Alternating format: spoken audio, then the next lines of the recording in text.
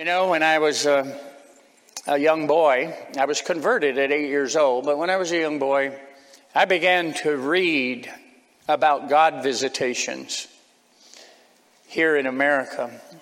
I read about the Wesley brothers and Whitfield and Spurgeon and so many others that experienced God. Listen, if all you got is dry, dead churchism, you don't have much.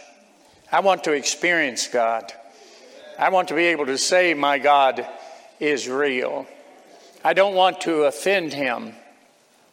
So early on, I began to feel that God had called me to preach. And I think I probably knew that by the time I was 15. I had experiences with God at the oddest times.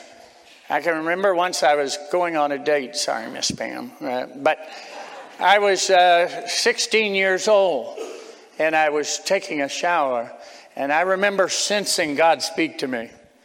I can remember being on the football field at Lincoln High School in a four-plant stance with a few hundred people in the stands, and God speak to me about preaching the gospel. I was experiencing God.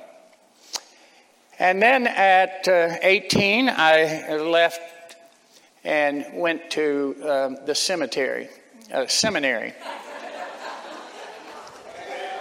There's no death like being in seminary. They're always talking about God. There I learned, I tried to learn a little Greek and a little Hebrew. And now I know a little Greek. He runs a Greek restaurant, and a little Hebrew runs cleaners. But at any rate, it didn't get better in seminary. Things got really worse. There was a general, what I would call a deadness. I was blessed of God to have opportunities to preach all across this country. And innumerable churches I preached in. And I cannot remember going into a church that I could say was alive and desperately the Holy Spirit was there in power. You know, the truth is that the only spirit that can deal with the spirit of this age is the Holy Spirit. I would come back from preaching at churches on Sunday evening, late at night, and go up to that little room. A widow lady, Miss Scott, owned the house, and I rented that room for $25 a month. And me and Hoffman, the rat, there was a big rat in my room. He and I shared that little room.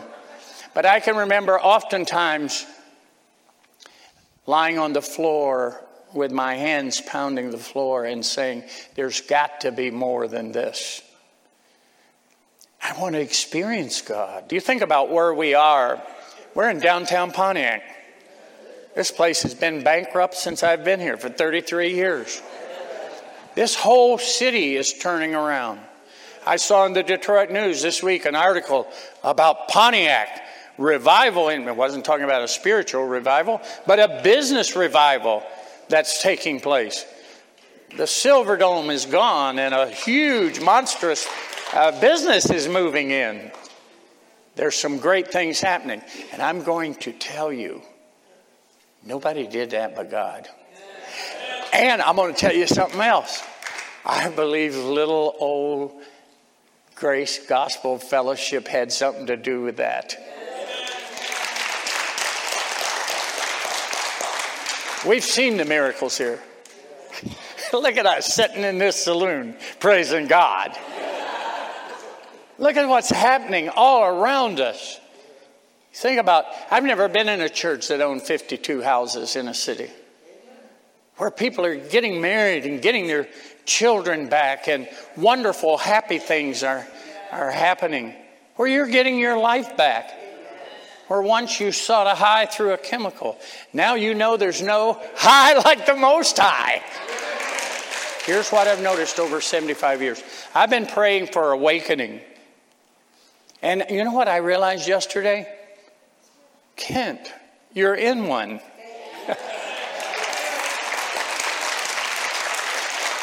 Do you think all that stuff happens without me? God said that to me. You think all of that happens without my presence? So what we do here is we say to him, you are welcome here. In fact, come and take over this place. Move into our hearts and lives. Make yourself known. And here's what we promise you. We will give you all the glory and praise. You know what I believe? I believe this. I want to give hell more trouble than hell gives me.